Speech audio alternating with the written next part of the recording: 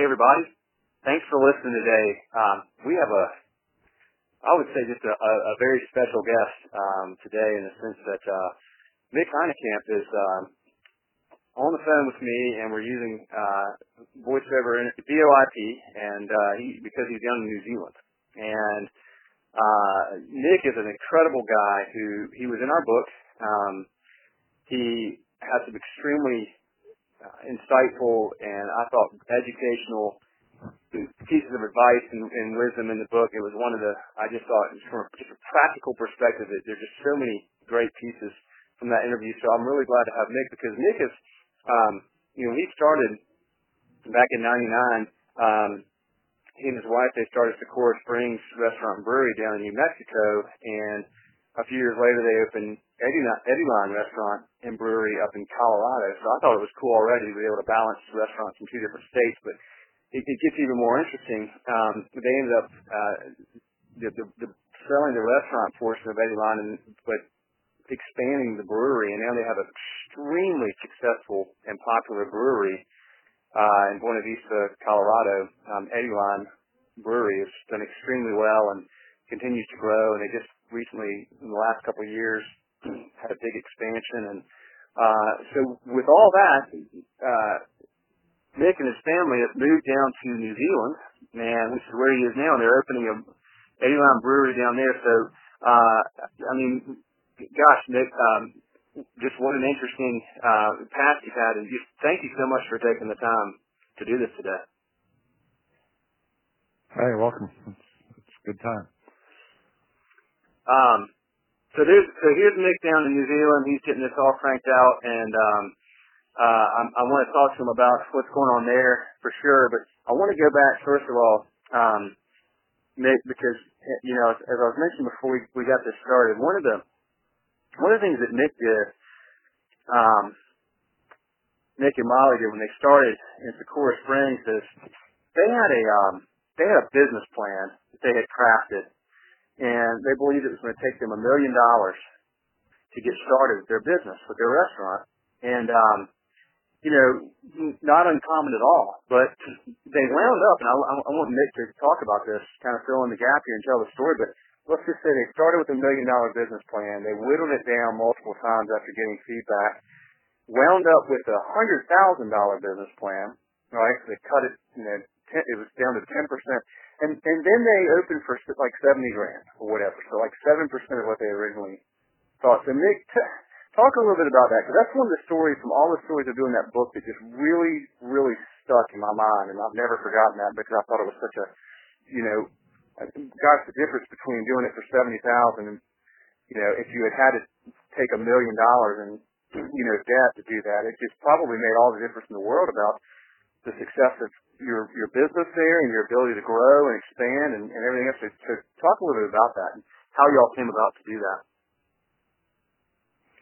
Well, it's pretty interesting because we're, over the years we've met a lot of people, and a lot of people who have similar dreams and want to open similar businesses. And one recently, some good friends of ours are still trying to pursue the dream of having their own business. They want to stop working their normal jobs and open up a small brewery and restaurant, and kind of following along with them. And it's been very similar to our story, and use some of their story to kind of reflect on where we went and where we came from. And the same thing, they're looking for a location, and initial glances, they have half a dozen solid locations where they feel their dream could survive. But all of them are going to require major remodels, a lot of investment, and the easiest route to a business plan is just to start with a lot of money.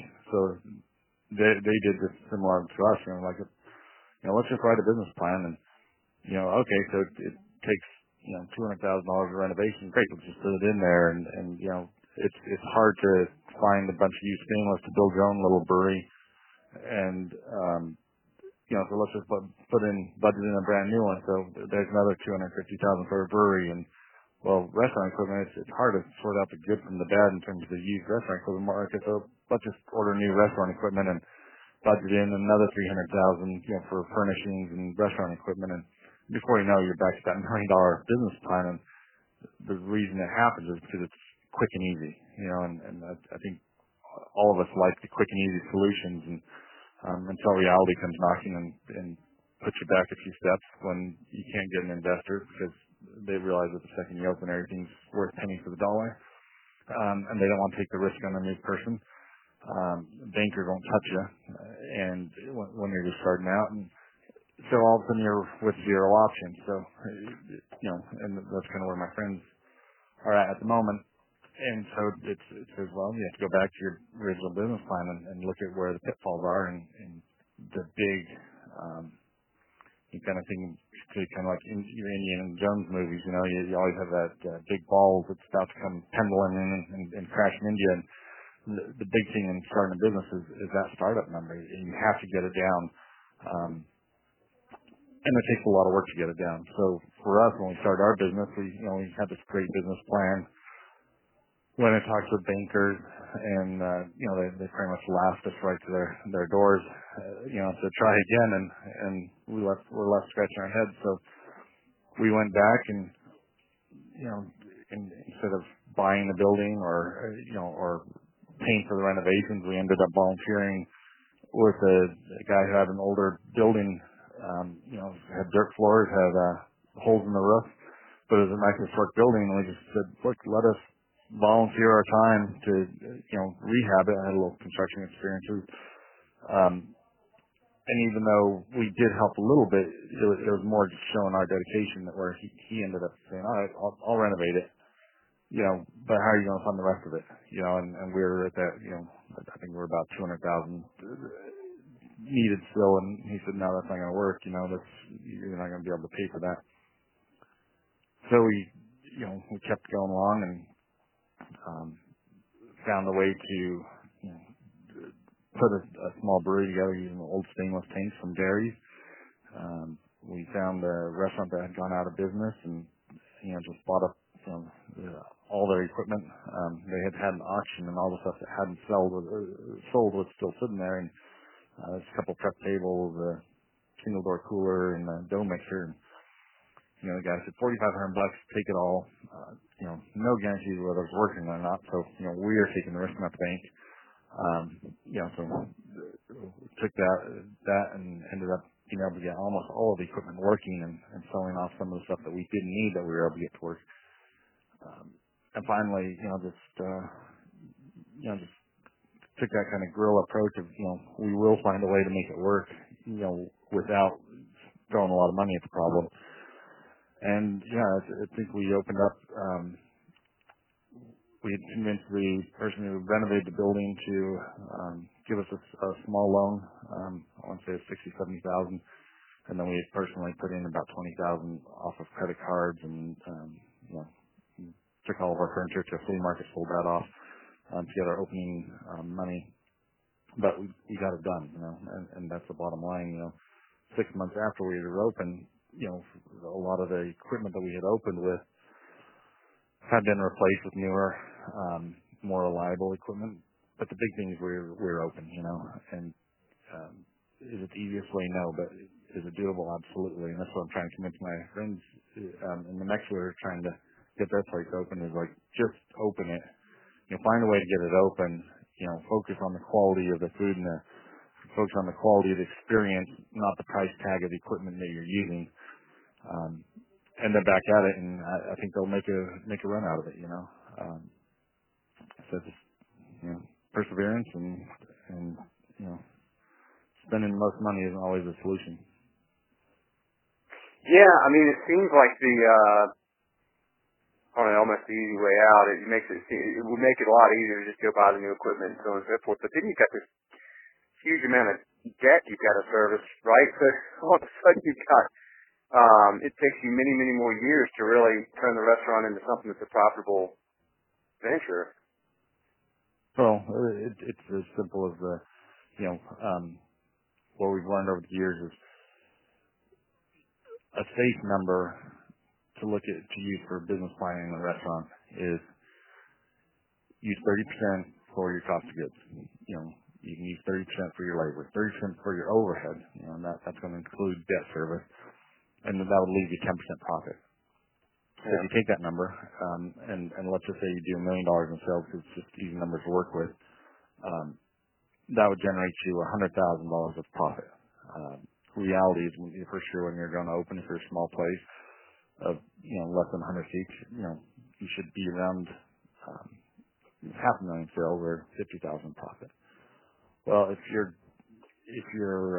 successful and you get your cost of goods down to 25% and you get your labor costs down to about 25%, that frees up another 10%, which is great. But those aren't given, and starting up, you don't want to hurt yourself by skimping on quality on your ingredients. You don't want to skimp on service by not having enough staff. So you're right back to that, 10% of profitability, which might seem a lot, but you're going to have to reinvest into it. So then if you take your debt service and you put it at $1 million, it's going to be nearly impossible to keep your overhead at that 10%. I mean, just the interest payments alone on that are going to be, let's say it's a note at $1 million. Interest payments on that are going to, be right around that $6,000 a month mark, $72,000 for the year. You're already 10% right there on interest. That's all your profit. So now you're just working there to pay interest. You don't have any funds left over to reinvest or to save for a rainy day, and you're immediately weaker, from day one. Whereas if you can start, small, and you don't have that payment, hopefully you can maybe, have 30% cost of goods, 30% labor, and keep the overhead down to 20%, which gets you a 20% profit, which allows you to further reinvest, start running leaner until you really get your operation tuned, and you get the other numbers down to 25 and 25, and now all of a sudden we're running at a 30% profitability, which is a great number. Absolutely. So well, let me ask you this now, and that particularly is useful if you're going into it for the first time. You then went and opened how many years later was it that you opened Eddyline after you had from when you opened Socorro Springs? All right, we opened up Socorro Springs in a leased building. The building that we helped renovate and get started in. When we got close to our 5-year anniversary, our dream initially was to open a brewery in Colorado. That's what we really wanted to do. But I couldn't get work there. Bankers wouldn't touch us, and I was able to get a work as a geologist in Socorro. So that's why we went with Socorro, and we were able to get the location to work for us. So after about 4 years, we started looking at Colorado again, and started talking with bankers and everybody else, and it was too big of an expansion to go from New Mexico to Colorado, and they couldn't justify it. And they said, "Look, you're in a lease building, you have no assets. Your Socorro business could close any minute. If your lease goes away, it's too risky." They said, "If you had some hard real estate, and your business would, was in a building that you owned, it'd be a lot better." So we expanded our business there by buying a piece of land, building our own building. And we ran into the same problems that we did from day one of, it's easy to hire an architect and have them design a $5 million building, and once again spec it out with the latest and greatest equipment and you're way over budget again. So we ended up having to take the same approach to that building, and we ended up building it for about $750,000 from the $5 million that the architect had said it would cost us.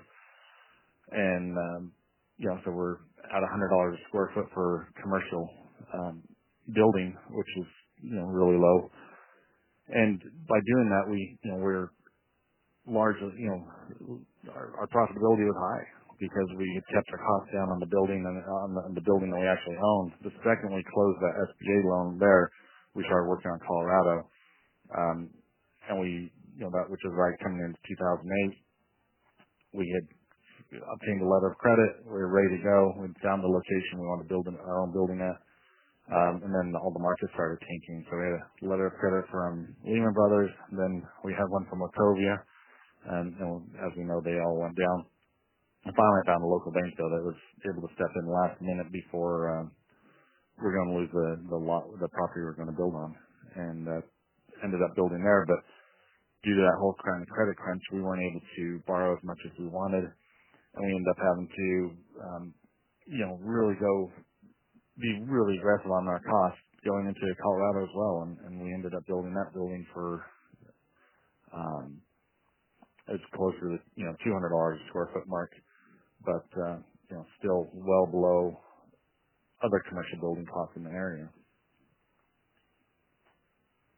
So you, wow, man, that's, when you talk a little bit about, you have an architect telling you, so the $5 million architect estimate, that was in,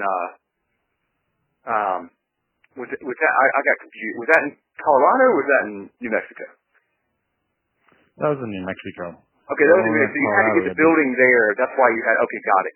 Well, then, We'll talk about that. You have some construction experience, but what advice would you give to somebody that maybe is going, okay, we're going to build, our building or whatever, and maybe they already own a restaurant or whatever, but, if you've got somebody telling you it's $5 million and you don't have construction experience, what are some things you can do to get that cost down? You ratcheted it down tremendously, but even there in Colorado, you got it 200 a square foot. So what are some things you can do, some practical things you can do to avoid overpaying if you're going to do a build out?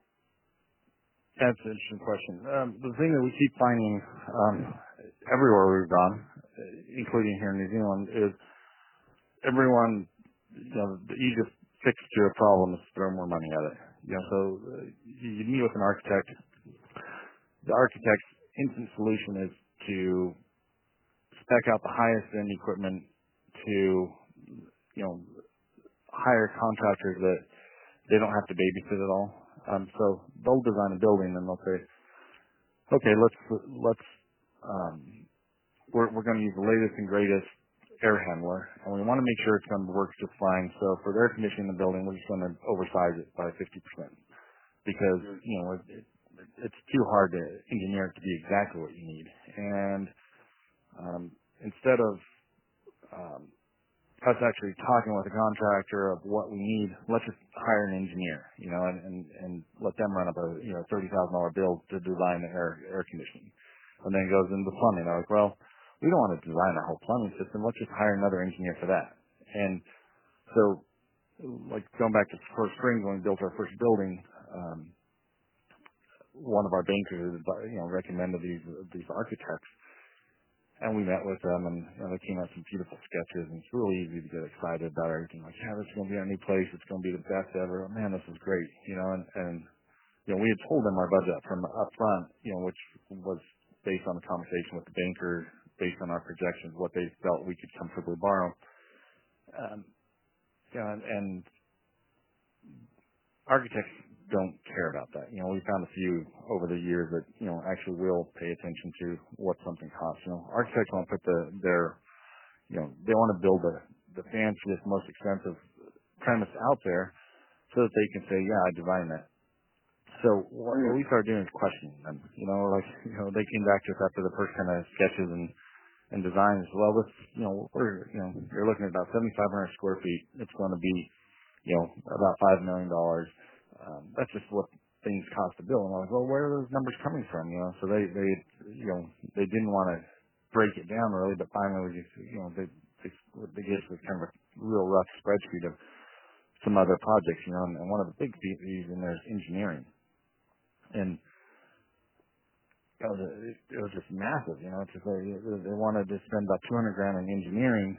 And I'm like, what are you getting for that? You're just getting some paper, and so we went to our, a couple of different contractors, plumbing people, and plumbing mechanical contractors, and said, why does this have to be so incredibly, why do I spend all this money on engineering? What do you guys really need to pull a permit? And that's kind of funny. The plumber said, well, personally, as soon as, if we were to get this job, we would take those engineered drawings, crumple them up, throw them in the trash, because the engineers are going to design it the way they want to design it, but it's not the way you build it. And you kind of look at it and it's like, well, what if we spent $50,000 on these drawings? Would you really do that? And it's absolutely, because we have to be responsible for it at the end. And it doesn't make sense. We can build it, like if we're building a school, we would build it to those specs, and half the time it works right and half the time it doesn't, but that's not our problem, because we'll just throw more money at it to fix it. So, what you want to do is, you can tell your architect that we're going to have it designed by the contractor, and it's like, our name's going to be on it. We're going to build it so that it works, and we're going to be held accountable that it works, regardless of who drew it. So that was the first wake-up call. And then we started looking at other, you see that and kind of get a wake-up call, and you start, okay, well, what other parts of this project, where's this money going? So you look at, and they had this line item for lighting, and it was in the hundreds of thousands of dollars. And it's, well, how can this possibly be? What kind of lights are these? And so they start. You look at one of their pictures. They have these hanging pendant lights. They're $750 each. And there's like 50 or 60 of them throughout the building. Like, wow, it doesn't look anything different than the light. I can pick up at the local big box store, Home Depot or Lowe's or whatever else, where actually those lights are even nicer. Or get on the internet and you can find nicer lights that are $30 each instead of $500 each. And you tell the architects that, and they don't want, they don't want to do that. I don't know whether they get a kickback or what, but they don't want to play that game. They don't want to, have things bought locally. So finally, after going through this exercise, the architects were incredibly frustrated with us, and we had, but at that point in the stage, we had a basic set of plans for the building. And we just told them, look, we don't want to go any further with this. You guys want all kinds of engineers. We've already found that we don't need those. We don't want to go any further with this. We're just going to take your floor prints. We're going to go to a builder. So then we started meeting with builders. We have a basic set of plans, a basic floor plan. So basically, what we want. We want you to. You do a design build, as it's called, where they give us a number, they come back and say, look, based on this floor plan and elevations, I can build it, this is how we're going to build it, and this is what it's going to cost. And, I think we talked about 5 different builders, and we connected with one of them who was on board with them, not overbuilding this and leaving their mark on it, but just building us what we wanted. And then ended up being a great building, we got it done. It's beautiful. Funny story is that, about a year and a half after it was completed, the head of the owner of the architect firm, he came in for lunch, and he's like, wow, you actually got it done, and it's beautiful. I never would have imagined it, and he couldn't believe what we built it for, and so I guess the kind of lesson of the story is question everything. If you want to build something for less, whether it's your entire restaurant or just a building, you can build it for less than what the standard norm is. If you want to take the easy route out, you can have an architect that manage the whole thing. They'll spend all your money before you even have anything to show for it. Or you can take the ownership of it and take control of every last little detail and pay attention to every little detail. And you can make it come out for how it needs to come out. I don't know if that helps anybody. Yeah, this is extremely valuable advice, man. I mean, what it really comes down to is being willing to, like you said, to question and to go, well, don't just assume that just because they're a great architect or whatever that, do you have to listen to what they're saying and do it their way. I mean, this is really going through and rolling up your sleeves and going through what I'm sure seems like painstaking detail, going through this and the questions. And you just want to get open and get your place going. And so then, this takes time and it takes investigation, but goodness gracious, like if any story doesn't emphasize that point and hammer it home, I mean, this is it right here. In fact, folks, so if you're listening, go look at Socorro Springs Restaurant and Brew House. Socorro Springs. It's in New Mexico. There's images on Google. It's a beautiful building. It was done, so what a great story. What a great example of just having the wherewithal to say, hold on, time out. Let's fully explore this. And it's easy, I think, to fall into that process, of just going, okay, well, this is what we have to do. And so now we got to go spend this amount of money, and it's just easy on everybody involved, except for you, who's footing the bill for many years. So that's really awesome, Nick. Are you, one of the things I remember you also told me, correct me if I'm wrong, but I remember you had a mentor, at least at some point early on, and you thought it was important to have somebody, and it sounds like you're doing some mentoring yourself right now. So talk about, sort of the importance of mentoring or having a mentor as you're getting started, in the business. Yeah, I think that's totally critical. We'd be Molly, my wife and I, definitely kind of stumbling around blindly in the beginning, and after we had, on about our fourth or fifth rejection of our idea, we were traveling through Colorado up to the Great American Beer Festival. This was in probably 1996 or 7, before we opened in 99, and we had heard that there's a guy there who had started a very successful chain of small breweries and restaurants called Il Vicino, I-L space B-I-C-I-N-O, and this guy's name was Tom Hennessy. And we had heard from a couple of different breweries that we'd been, talking to as many people in the industry as possible, trying to learn information, and most of the places had these, $500,000 brew setups. So this one guy said, well, if you really think you're going to end up going down the dairy equipment route, which I think is totally crazy, talk to this guy, Tom Hennessy. He put out some video that's out there. This is all, before the internet really got going, but he said, there's this video out there called How to Start a Microbrewery, for less than $20,000 called Franken Brew System. So, immediately we're like, wow, maybe we can do it after all, and so we went on our way up to our first Great American Beer Festival. We went up and we found this guy, Tom Hennessy, and that was in Salida, Colorado, about 20 miles from where we opened up in Buena Vista. And anyhow, we met with him, and yes, he did have the video, and he sold it to us, a little VHS tape.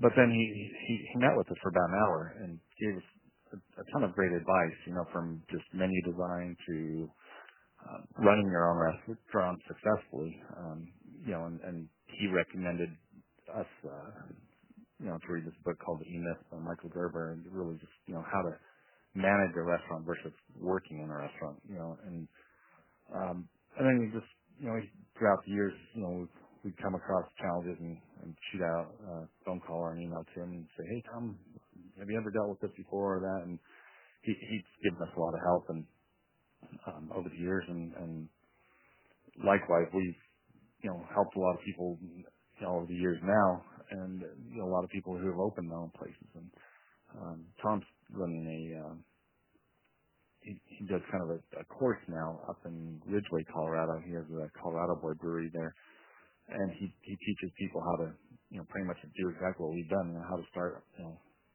very simply, how to get your place open. And there's State Brewing Company in Prescott. They went through his course. There's a lot of breweries around the country that have used him as a mentor, and you can see it in their businesses because they run lean. The quality's never compromised. The service is top notch. These businesses have just a really great vibe to them, and they're successful because they're focused on the ultimate customer experience, not on how much money you can throw at a problem. And it's really cool, having learned quite a bit from him, and then we implemented it, and it's kind of funny because he came back to us. He wrote some articles and he referenced us because we took his concepts and kind of took him to another level, and it's interesting, once you figure out that you don't have to take what's the norm out there for how to do something, it really opens up a lot of possibilities. Yeah, I would echo that. I mean, we share, I think you and I have talked about it. We share a lot of the same business philosophies with how we how we run Schedule Fly. They're a really, really lean organization, and kind of have not done a lot of things that, sort of a conventional thing to do if you have a software business. We're not salespeople, and we don't have a marketing team, and we don't do partnerships, and so on and so forth. So it really is. I'll tell you what, man, it's funny because the E-Myth, folks, check that book out. I mean, you're one of, gosh, I think there were at least two other owners from our book that had read the E-Myth and were, very high on it. I know Matt Fry in Carmel, Indiana, with Bub's Burgers and Ice Cream. He talks a lot about the E-Myth. He's mentioned to me several times over the years, and somebody else. So, I've never read the E-Myth, but I've heard great things about it. Sounds like a really good one for people to pick up. Yeah, I mean, just to summarize it, essentially it says, imagining a business as a triangle.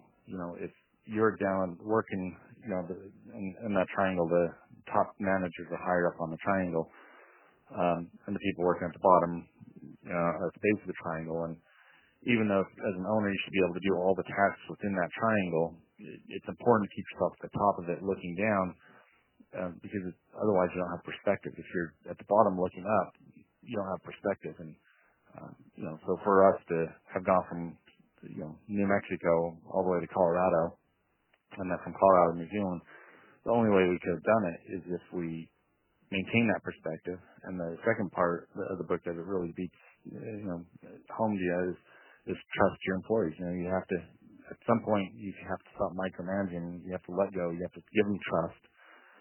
And, most people inherently want to do a good job at whatever they do. And once you have trust in somebody, just let them run with it. And how they accomplish getting there is up to them. If you micromanage it, you're back to the bottom of that triangle. You're back in the trenches, and you're not seeing that perspective. If you're setting standards, you're keeping the perspective. You're at the top of the triangle, and then it's really fun, because you can free yourself up to keep growing, keep expanding, keep chasing new adventures, and your business will keep moving forward and being successful.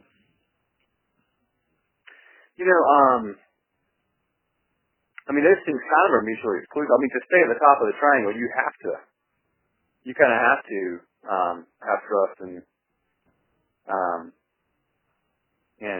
let to keep that perspective. You have to. Those you kind of come hand in hand, don't they? Totally. You have to delegate, and you're the one who's building the business. You have the vision, you have the ideas. Once that, let's just go back to day one of us starting up. So we had the vision. I knew how to make the beer. I knew how to make our pizza dough.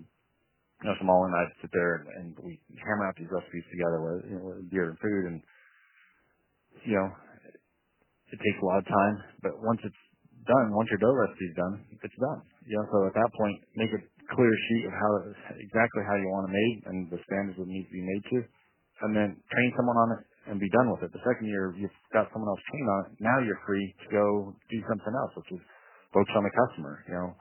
Once you've got that whole customer experience of how we're going to handle, the customer experience, make sure that's being done well, pass those duties off to, your best server, and eventually you can promote them to a manager, which frees you up so that, the customers are getting taken care of exactly how you want them taken care of, but now you're not worrying about them, so you're free to look at the next perspective, which is, hey, let's look at, how we can bring more customers in.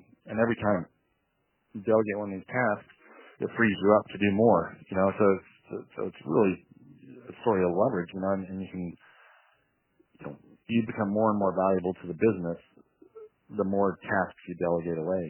And once you figure it out, and we see it a lot with the newer managers, so we'll get busy on the floor, and instead of them managing the staff, they'll jump in and just say, out of my way, let me show you how it's done.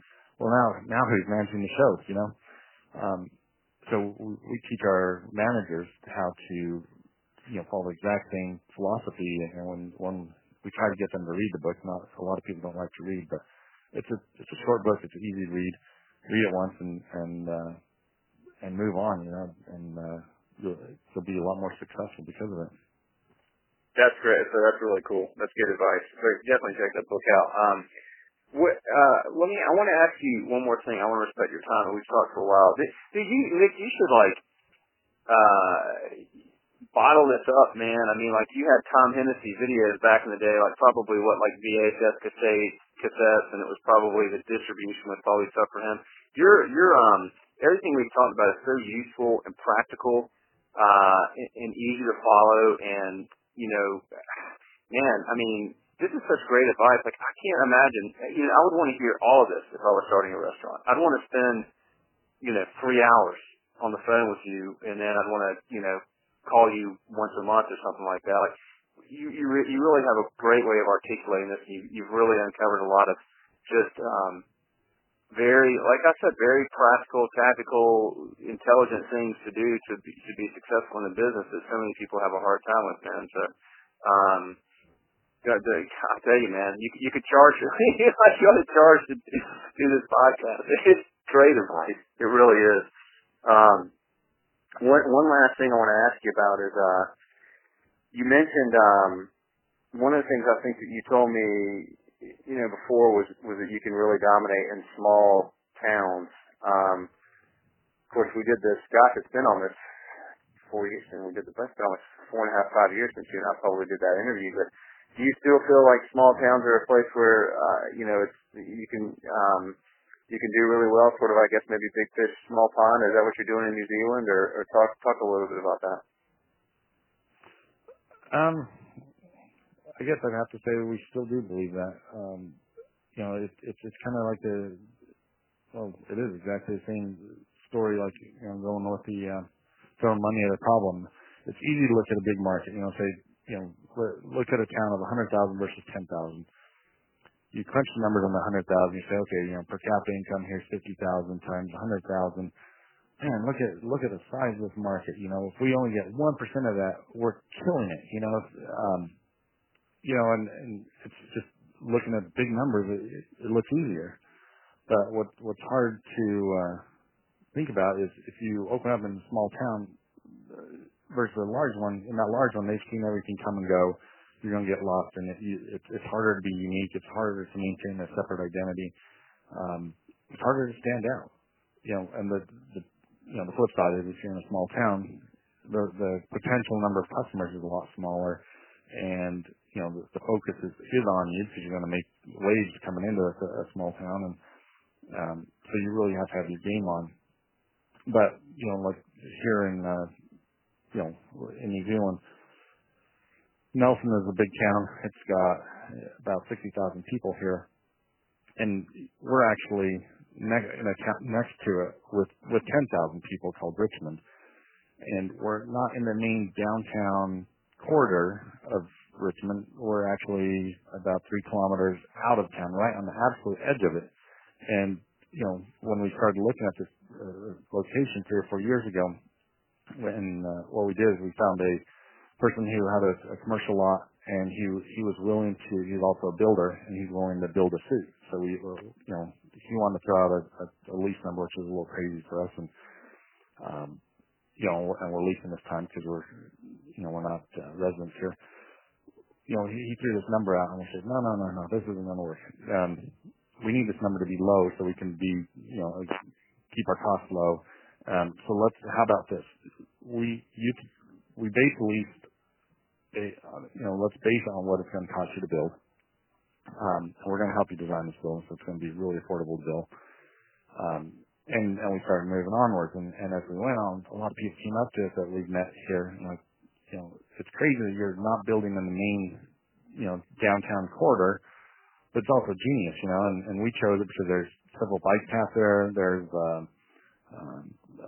that intersect there, there's an aquatic center nearby, and it's next to a bunch of neighborhoods, and so not being even in the small town, but being on the very edge of the small town, I think is going to work tremendously great for us here, and we're several months from opening, but the feedback we've gotten is very positive, and what it is if we're in the main downtown corridor, we'd just be another business kind of lost in the sea of other businesses, and we'd have to spend a lot more on marketing and everything else. Because we're on the edge of town, we're highly visible, because there aren't any other type of businesses like what we're doing there. It's got everybody's attention. It's close to the neighborhood, unlike the central business district, and real estate costs are lower, cost to build are lower. Just kind of like in a small town versus a large city, your costs are lower. So do we believe in it? Absolutely. Looking at Colorado, where the number of breweries is exploding through the roof, and almost all of them are in the front range on Denver, Colorado Springs, Fort Collins corridor. And there's a ton of small towns still out there in Colorado that we drive through, and you're salivating. It's like, man, you could open up a really cool little brew pub restaurant here and be hugely successful. You'd be appreciated by the community for giving them another venue. You could build a really strong local loyal following, which is harder in the larger cities. Real estate costs are a fraction of what they are in the larger cities. So yeah, we're still very firm believers,